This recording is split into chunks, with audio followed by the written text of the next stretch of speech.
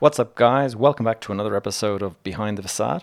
In today's show, I sit down with a friend of mine, prop tech entrepreneur Healy Hines, who is the CEO and founder of Irish software business Beagle.io. Now, Healy is no stranger to the property market, having been born into a well-known property family here in Ireland. His father was quite an influential person in the whole Irish property scene and involved in a number of the kind of societies and associations involved in property in the Irish market. Now, what possessed Healy to leave the relative security of a family property business to pursue a technology venture?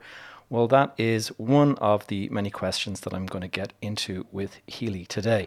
For those of you listening from the UK or the US, you may be interested to know that Healy is currently working on scaling his business across the US.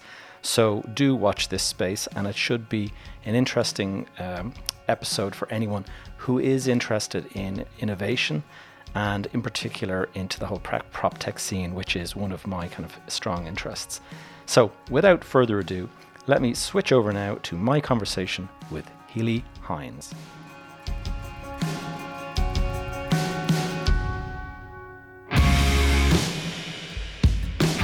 You are listening to Behind the Facade, and I am your host, Gavin J. Gallagher. On this podcast, I explore the mental and emotional game often playing out subconsciously, both in your mind and the mind of everyone else in the real estate or property investment market. The key to success in this game is to master your mindset, your behavior, to take control of your thoughts, your emotions, and most importantly, your ego. Welcome to the show. Healy Hines, how are you doing, my friend? I'm doing very well, Gavin. Thanks very much for having me on the program. Not at all. And first of all, Healy, where in the world are you as we speak? As we speak, I am in Athlone. Central Ireland. Central Ireland, right in the middle of the bogs, one kilometre from the lakes. Yeah, Okay. so that's where I am at the moment, trying to keep myself warm in this wintry island. But what's interesting about this conversation is that despite the fact that you're in Central Ireland, you're actually building your business in the US now very much. And so we'll be going into that today. Brilliant. Thanks very much. Yeah, we've Ireland is a great test bed for a global market, and I think a lot of the Irish prop tech companies, that's the way that they've been designed, and we're following a similar model. Brilliant. Well, that's what we're talking about today, prop tech, and in particular your prop tech company, Beagle.io. But before we get into all of that, Healy, can you just, for a bit of context, there's a bit of a backstory here. You didn't start out as a tech guy. You started out as a traditional auctioneer and like estate agent. Isn't that right? That's correct. I'm a second generation property head. Property head, I like it. Yeah, my dad set up our family business in the late 60s. So he was actually one of the founders of IPAV. I think he was one of the first presidents of IPAV back in the day. That's so the Irish Property Auctioneers and Valuers, isn't it? That's correct, yeah. And he was a fellow of the what is now the SCSI as well. So he was very heavily involved in the industry and helped form a number of organisations in Ireland back during the 80s and 90s. So I was deeply versed in the industry from day one. I remember working show houses and marketing suites and new home schemes when I was like 8 or 9 with my little bow tie going around showing people around apartment complexes. And so I grew up in the industry. It was a family business. My mom worked in it, my dad worked in it, my aunts worked in it, everybody worked in the family business. So it was a natural move for me. I went to university and my degree was in marketing and business studies. I actually started off in science, but then moved into marketing and business studies and then came back to work in the family business after that. So I took over the running of that company in the mid to late 90s, I suppose, when my father, in inverted commas, retired, which lasted all about 6 months until my mum kicked him back into the office again because he was putting the Delph into the wrong press and annoying her off. Yeah. So she grabbed me and says, can you tell your father you're busy in the office, you need him back in again? So Dad henceforth unretired after about 6 months. So it was very, very much a family business. But Excellent. we were heavily involved in land acquisitions, planning, zoning, development, sales, management, the full cycle. Right. And then at the same time, I set up a digital marketing agency. So there was a whole gap in the market I'd felt in the marketing of new homes in the early 2000s. So I set up a digital marketing agency to do that for our own schemes, and then other agents started using that as well. What was that called? The agency was called Real Creative. Right. Okay. Yeah, so we worked with developers all over Ireland really, and it was great because I suppose my connection in the industry, my dad's connections in the industry, thanks for the God. We were very successful in that business as well, but that obviously all changed in 2008. So Yeah. 2008 was kind of a watershed moment for pretty much everyone in the property industry in Ireland. yeah, absolutely, yeah, there was a come to Jesus, I think, for a lot of people, and I think there's still PTSD in the industry as a There result of is. it. That's the scar that's never gone away. I can tell you that PTSD is a good word to describe it. In terms of, I mean, it's funny. I was just speaking with somebody the other day, and we were, in fact, the latest one of the recent podcasts I did on just the state of the market and the supply demand imbalance and stuff, and it all stems from 2008, like when the construction industry got decimated, and we went Yeah, from 90,000 houses a year output to like 8,000. And so decimated yeah, is actually what happened. It went to 1/10 of its size, and then it has taken a decade for it to get to 1/3 of its size that it was at the time. yeah. And that is where all of our housing woes stem from these days. So it's interesting. And tell me this, I mean, the step over to prop tech. I mean, I remember I was started hearing the term prop tech around about, I think it was 2017 or something like that. Were you hearing it before? Were you kind of hearing it before that, or is it around the time that Beagle.com or .io started to become a kind of a reality? Yeah, I suppose that was the first time I would have heard the term being referred to. The first time, like the concept behind Beagle first came into my head, I would say about 2000. Um, Just the tech didn't exist at the time, or yeah, the tech didn't exist.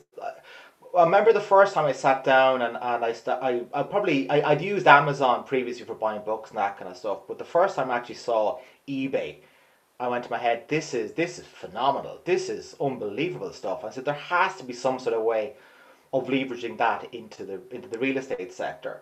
yeah, Then once mobile phones came about and people started interacting with them and emails and all that kind of stuff on the phone devices, the idea of the remote 24/7 piece further got reinforced in my head, that the UX and the customer journey was archaic and was ripe for disruption.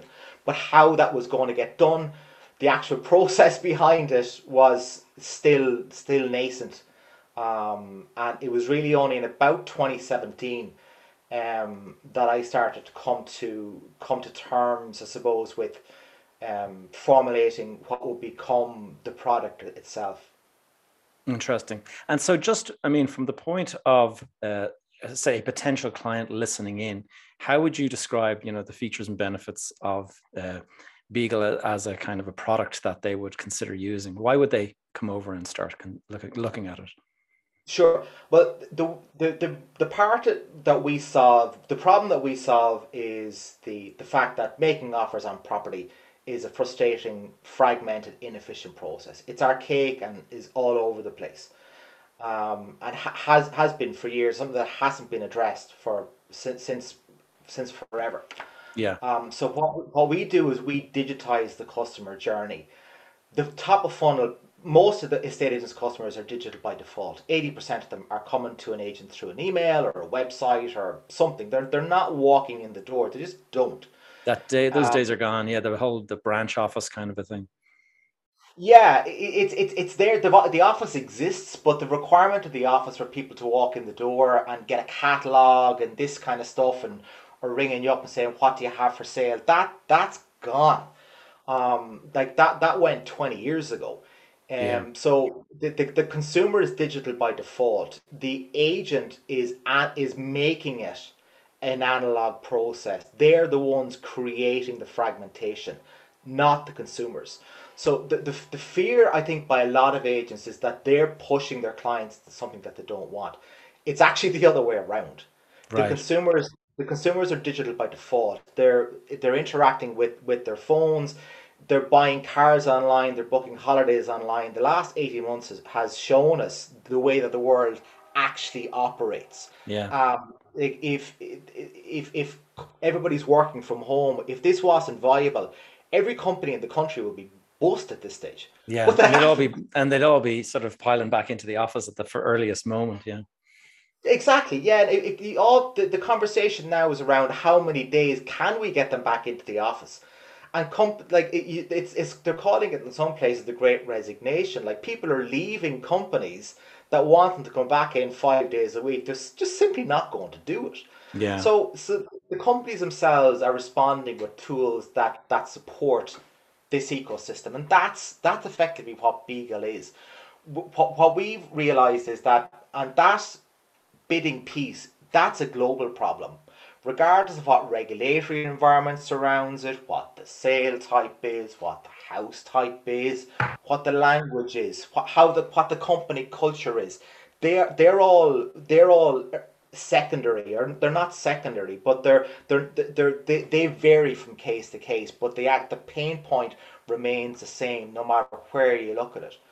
We have done years of research on this, talking to stakeholders in countries and languages and jurisdictions all over the world, and they all had the same particular pain point. So we're addressing that vertical. And the benefit from our perspective of doing that is because we're task specific, the agents themselves get to determine how they want to run their businesses. We're not prescriptive. We don't tell the agent how to operate their business. They're long enough at it to know what tools, what their business operates, their own business model.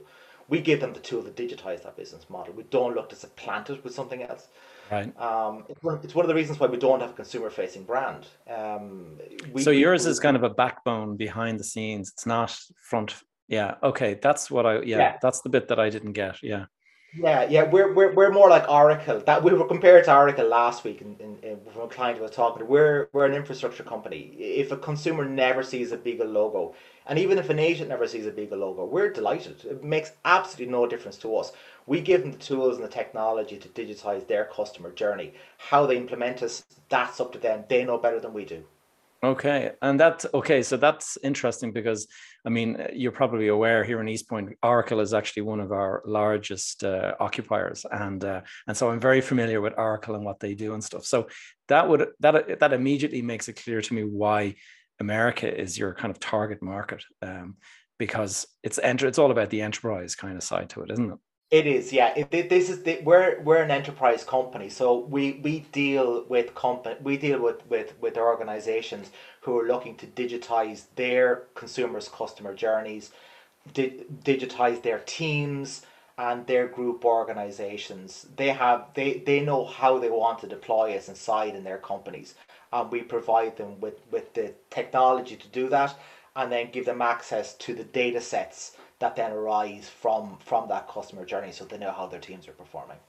And so, in terms of, let's just make it kind of simple. In terms of a kind of a family business running down the country here in Ireland, let's, Yeah. somebody, they're used to having paper diaries and they're used to having kind of running out to meet clients and appointments and all that kind of stuff. That can all be turned into a telephone, basically. Appointments made, clients introduced to agents on the ground, all that kind of stuff.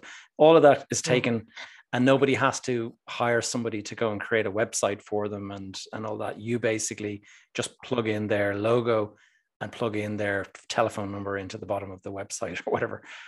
Yeah, we plug into their pre-existing architecture. So the agents are very precious of their public profile. It's an industry that has no repeat customers.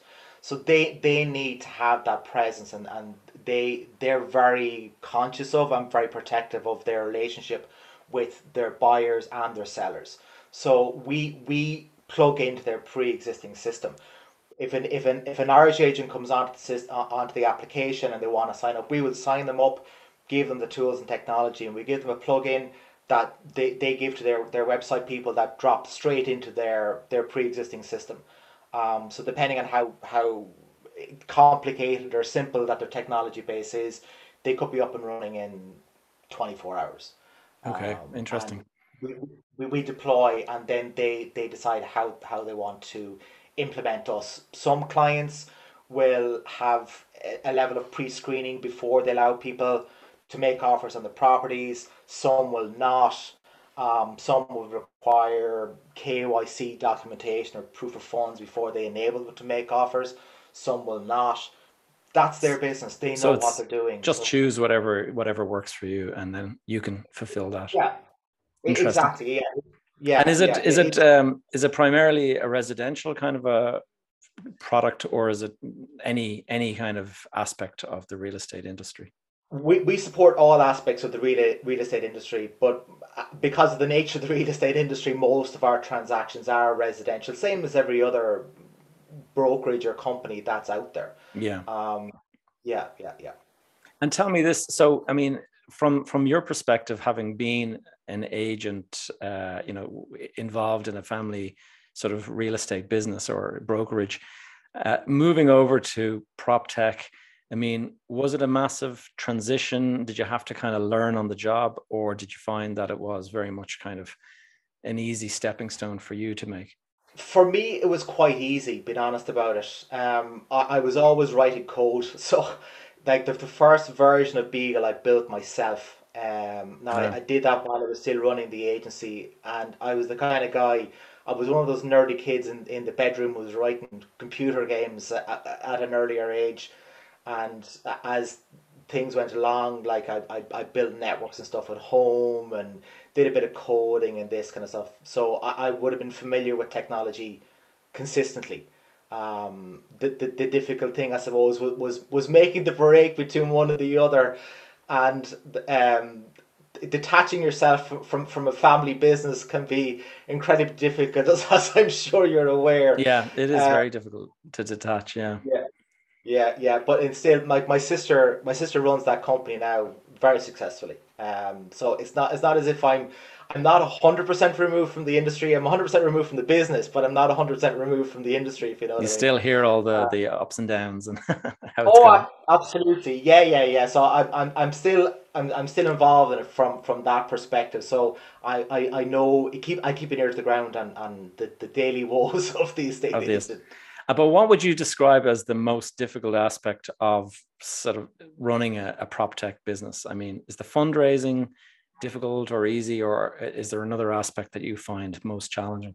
The challenging piece for me was um, pace.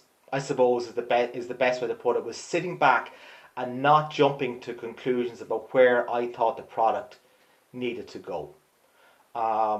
Parking my own prejudices from having come from an agency perspective and thinking this is the way the product should go, and actually taking the time to analyze consumer behavior, agent behavior, market dynamics, and being prepared to respond to those positions.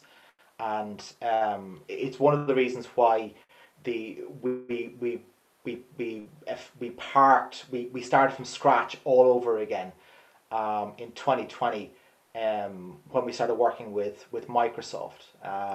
So Right. we made a decision in March when COVID kicked off. We made a decision to um, re-architect and rebuild an entire new tech stack from scratch, and Wow. not actually. Yeah, yeah, we And that just was said, down to just realizing that that was the route to go, and start from scratch, basically.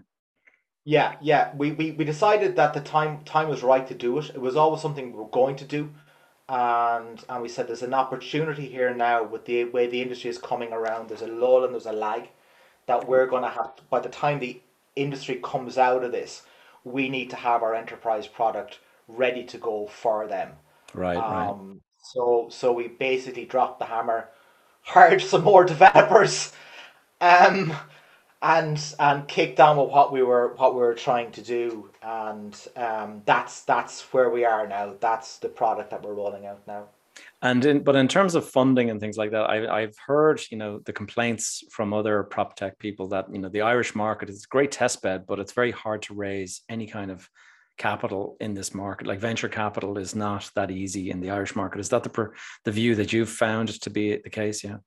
Yeah, absolutely. There's a lack of understanding of the industry, I think, and from an outsider's perspective, everybody gets they get distracted by the tickets prices. They get distracted by three, four, 500,000 euros and who's getting a slice of what and all this kind of stuff, and they just don't get how the industry actually operates. Right. Uh, so and that's why from our perspective, like Beagle is 100% bootstrap. We have not raised outside capital. Oh, really? Um, Nothing at all. Wow, that's interesting. Zero. Yeah, and that was a combination of reasons, but largely these are long journeys, and you need to have a team that's singing off the same hymn sheet. And if the partners that you're talking to, either you don't get them or they don't get you, especially at early stage companies, it's just not worth the grief, Yeah. um, from their perspective or yours, because raising outside funds brings pressure, Yeah. and there's a chase for revenue, and if you're chasing revenue, you may miss a better product market fit. So that was the decision that we took to not do that. Luckily, we had the luxury that we could say, listen, no, we're just going to hold fire on this one, and we're going to take our time and really discover what the market is telling us, not what we think should fit into the market. And that gave us time, that gave us space, and that gave us the ability to respond as we saw the market was telling us. Say, listen, you're actually wrong. You need to do this, or whatever the case may be, and discover what the revenue model is, and discover what the product market fit is. And Mm. they're eureka moments that take time to find out, especially in an industry that has a slow cycle. These aren't bang, bang, bang, bang. This isn't fast moving consumer goods that the market is going to tell you very quickly. Like, you have long tails on sales, you have long Mm. tails on closes. So it takes a while to understand these things, especially at an enterprise scale. And You, did you, this, did, I was going to ask, I mean, from the point of yeah, view of when you're bootstrapping a business, obviously the initial clients that you sign up are critical. Did you find people yeah. were reluctant, or did you, bring people in on a kind of test, beta test, as kind of trial? Did you kind of introduce people that way? Because it's hard to get someone to sign up to a product for the first time when it's only Yeah. starting out. Yeah. Yeah. Like the first product that we started with was an auction product, and there was a familiarity in the market about online auctions and that kind of thing. So we had an auction product that I built myself, and agents had on board and started using that, and we used that kind of as a route to discussions to understand what people were at, and that the lessons that we were learning through the development of that informed where the bidding product, where Beagle eventually came from. And that really told us the light touch piece. Originally, when we started building the auction product, we were looking to add value to the agents and help them with consumer facing problems and onboarding and customer support. And the more we tried to give them, the nervier they got, because we were dealing with what they saw as their customers, and they were 100% right. We were dealing with their customers, and they didn't want us dealing with their customers. So that once you pull that out, that your customer support level starts to drop, and so Mm. we drop further and further and further back from the interface, and into the enterprise space by just continually listening to that message. Yeah, I can understand. I mean, they kind of think initially the worry would be that this is like a Trojan horse, and you're there, you're kind of helping them, and suddenly, oh, these are all now our customers, and good luck with your business that your analog Exactly. business. It's Yeah, yeah, interesting, yeah, yeah. And so, yeah. did people? I mean, the automatic thought that it comes into my head is that you coming from that sector, Was there kind of a sense that how can, can we trust that you're not pulling these customers to your other family business and things like that? Correct. Did it take time Yeah. to establish that you're genuine and that this isn't an issue? That was one of the reasons why I left, Gavin, You had because to I didn't step want. down. Yeah, you had to Oh, step down. absolutely. I had to, because it couldn't, I couldn't, this isn't a backdoor Purple Bricks. Like, Yeah, yeah. it's not an attempt to set up an online agency. And it's why Beagle doesn't have an auctioneer's license, and we've no intentions of going down that road. We don't hold client funds. We don't get into KYC. We don't get into AML. So we want to make it perfectly clear, and that we have no intentions of getting into that high touch, high customer support area that is going to erode our clients' businesses. It's not what we're at. It's tough enough being an agent out there as it is, Mm. without thinking that somebody else is going to come in and eat your dinner. That's not what we're at. Yeah, yeah, yeah. It's really interesting. So, what are the challenges that face you now going forward? I mean, what's your what's the biggest list of challenges that you're trying to kind of overcome at this stage? Scaling. Yeah, Scaling in the US or just general scaling? with scaling in the US, it's managing scale. We're getting into that piece of managing scale. How do we go about it? Providing resources for onboarding for dev teams, that kind of stuff. That's where our focus is at the moment. Is understanding that piece of it, and smoothing the onboarding journey, and smoothing that support piece for our clients, dev teams, and their teams coming into the ecosystem. And do you see yourself having to resort to raising VC finance, or will you continue to bootstrap? I'm not adverse to raising finance. We have been approached by a couple of investors since we started in the US. If they're the correct fit for what we're trying to do and they can help accelerate our journey, we're absolutely very happy to work with them. And if they can open up more doors for us to speed up what we're trying to do, if that doesn't work, if the fit doesn't feel right, we're very content to continue to bootstrap, and get what we're trying to do correct. That's the important thing for us, because I think the having the product right and having the consumers happy is more important than having a war chest of a couple of hundred grand. So that brings in its own problems. If it accelerates what we're trying to do, then very happy to accelerate. Yeah. If it's a slow build, it's a slow build. We want to do this properly. Tell us I mean, running a business that's trying to scale in America, what does that do in terms of your time management? Throws my body clock off to an inordinate I extent. was thinking like you're doing a lot of late nights and stuff, I would imagine, are you? Yeah, late nights and early mornings. Yeah, yeah, yeah, yeah, yeah. And do you find, do you consider, is there any point in this sort of story where Healy becomes a resident in the US, or is that sort of not on the cards? It's not on the cards. I was requested to do so in a conversation we're having before, and I have absolutely no interest in moving to the US. I'll Yeah. hop on a plane and go up and do a tour around, but I'm far too fond of Athlone, being honest with you, Gavin. I like this country. Yeah, it's funny. It's the reason I ask is just that there's a couple of guys that I'm aware of in the prop tech space, not in your specific area, but kind of on the fringes. And recently, one of them moved to the US and is actually now living in. I think he's living in New York City, and it's interesting to see people kind of making that leap, kind of deciding that if they want to scale or whatever, they feel like it's necessary to be on the ground over there. So that's why I was curious just whether you saw that as an option. Yeah, yeah. I honestly I don't want to. I I would have don't want thought to. that the last 2 years has actually been helpful in that conversation, because the fact that we're all online now, whereas before you might have been expected to be front and center in the office or walk around.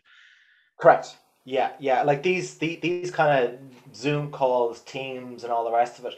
Like, I'm doing 20 to 25 Zooms and all the rest of it on an average week. Right. And like 24 months ago, that was impossible. You'd hop on a plane for a 1 hour meeting in London and come back again, and half a day is gone.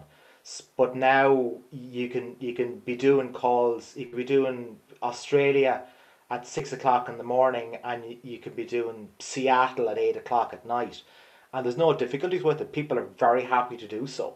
As you were saying earlier, their teams are probably distributed as well. So they might be only meeting on Teams anyway. So you're just another face in the room. Yeah. Um, Yeah. it responds very, very well that way. Suits the business model. It has transformed the way people perceive, locations now and stuff like that. You can actually, you could be living in Spain or, Yugoslavia. There's no such thing as Yugoslavia anymore, but you know what I mean? It's like you could be in any of these locations and it doesn't really matter anymore. But that was not the case just 2 years ago. So it's amazing how COVID has transformed the way we even perceive that conversation. Yeah, yeah. I think we're going to see the emergence of pure virtual companies over the next couple of years. Companies that are born online, the founders meet online, they sign their term sheets online, they recruit online, and nobody ever meets face to face. It's a series of sheds in back gardens, It'll be straight through. interesting to see. I I mean, know. I would. I mean, I don't disagree that I'm sure it'll be there, but I just, from my perspective here on the ground in a business park, I have conversations with the corporate occupiers here, and most of them all want to get back to the office. They don't like they like the option of working from home, but they don't like full time working from home.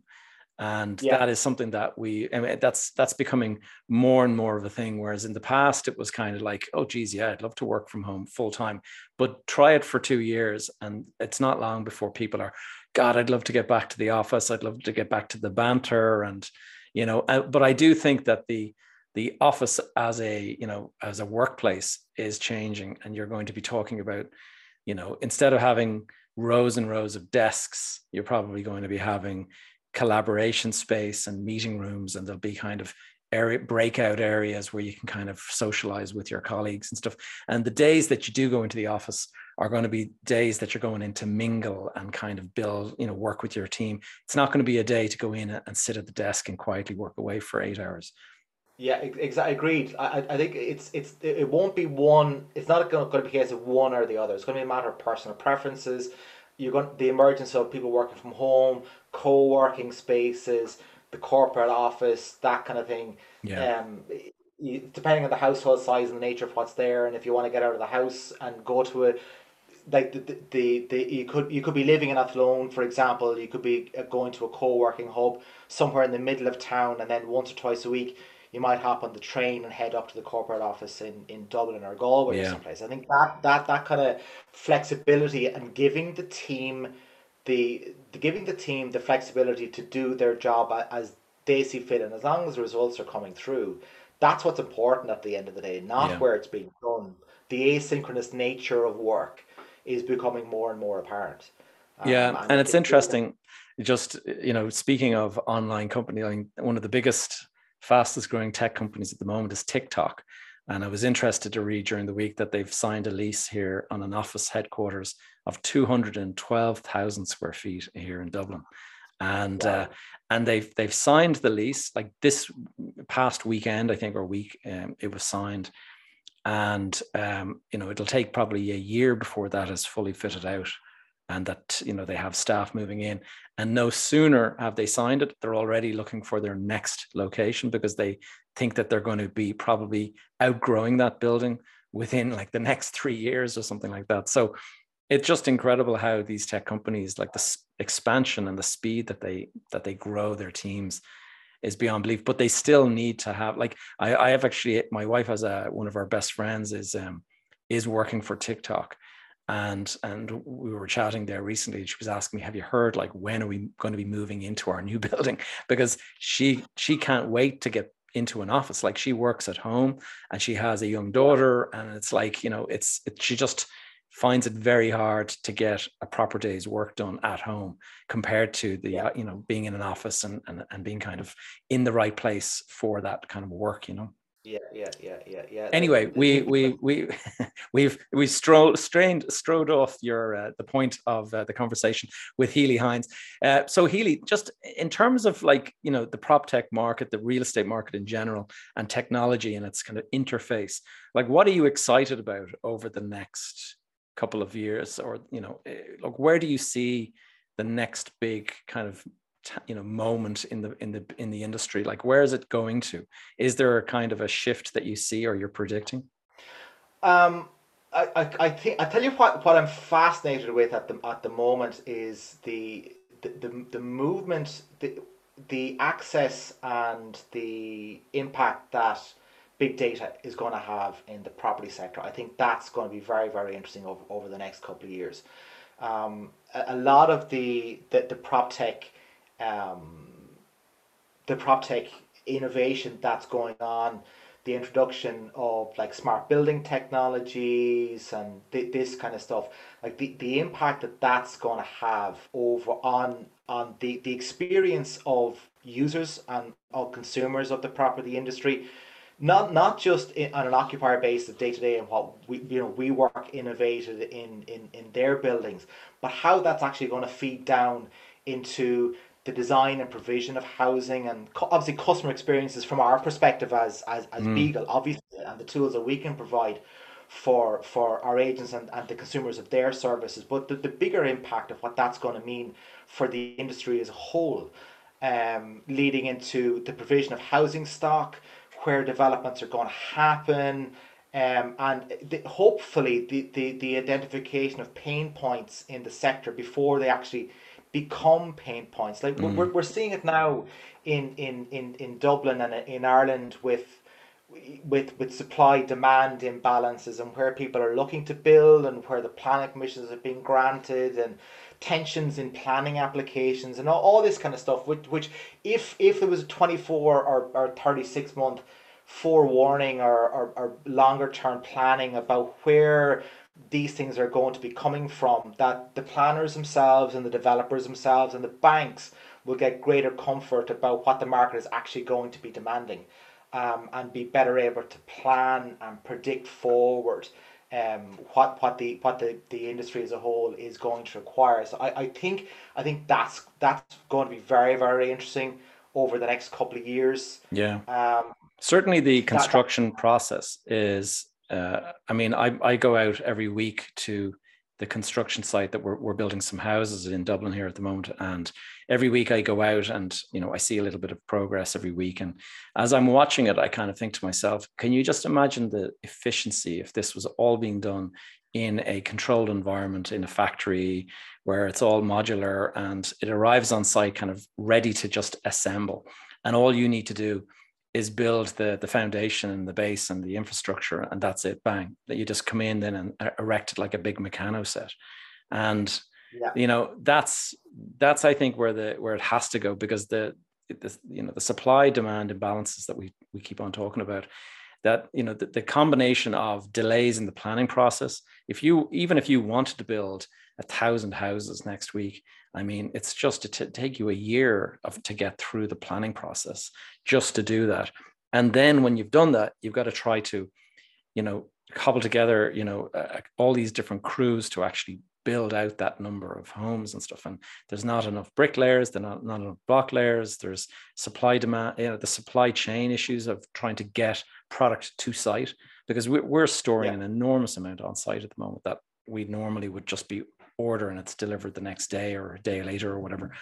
It's really problematic at the moment, and you can see we need housing so badly and yet we can't deliver it. And 2008 there was 90,000 homes built, and we need to build at the moment, I think they say that we need to build 50,000 houses, and yet we cannot come even close to that number at the moment.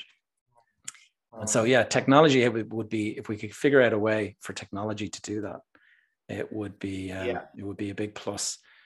Interesting. I'm conscious of yeah. time, Healy. You're a busy man, and so just in terms of if people wanted to learn more about Beagle, like what's the best way to find you and to connect with you? If they can go to the website beagle.io, so it's beagel.io, or they can find me on Twitter, or they can find me on LinkedIn. The Twitter handle is Healy Hines, and the company is beagle_io. Okay, great stuff. Healy, before we go, final bit of advice I always ask my guests, knowing now what you know and all the experience you've got, looking back on your career and things like that, if you were to given the opportunity to speak to your 20-year-old self, what advice would you give? I would tell my 20-year-old self not to take it so seriously. Yeah, just I was enjoy life a very bit. serious young man. Oh God, yeah, absolutely. So just Relax, mate. enjoy life a little bit more, and don't be so kind of hard on Yeah, yourself. take it Live, in, take it in. smell the roses, as they say. Absolutely. Yeah. Okay. Well, Healy, it's been a real pleasure. Thanks for your time today. And yeah, I'll go and put in the show notes links to your LinkedIn and your Twitter and the Beagle website. So thanks so much for your time, and catch you soon. Cheers. Much appreciated. Thank you. Thanks for tuning in to another episode of Behind the Facade. If you enjoyed this or found it useful, please take a moment now to leave a review on iTunes, or indeed share it with a friend. If you have any questions or topics you'd like me to cover in future episodes, please connect with me via the Facebook group Behind the Facade Community. Alternatively, send me a direct message on social media. My handle, as always, is Gavin J. Gallagher. You can stay up to date with all of the projects and things I'm working on by joining my tribe, adding your name and email over at gavinjgallagher.com. That's all for now, guys. See you back here next week.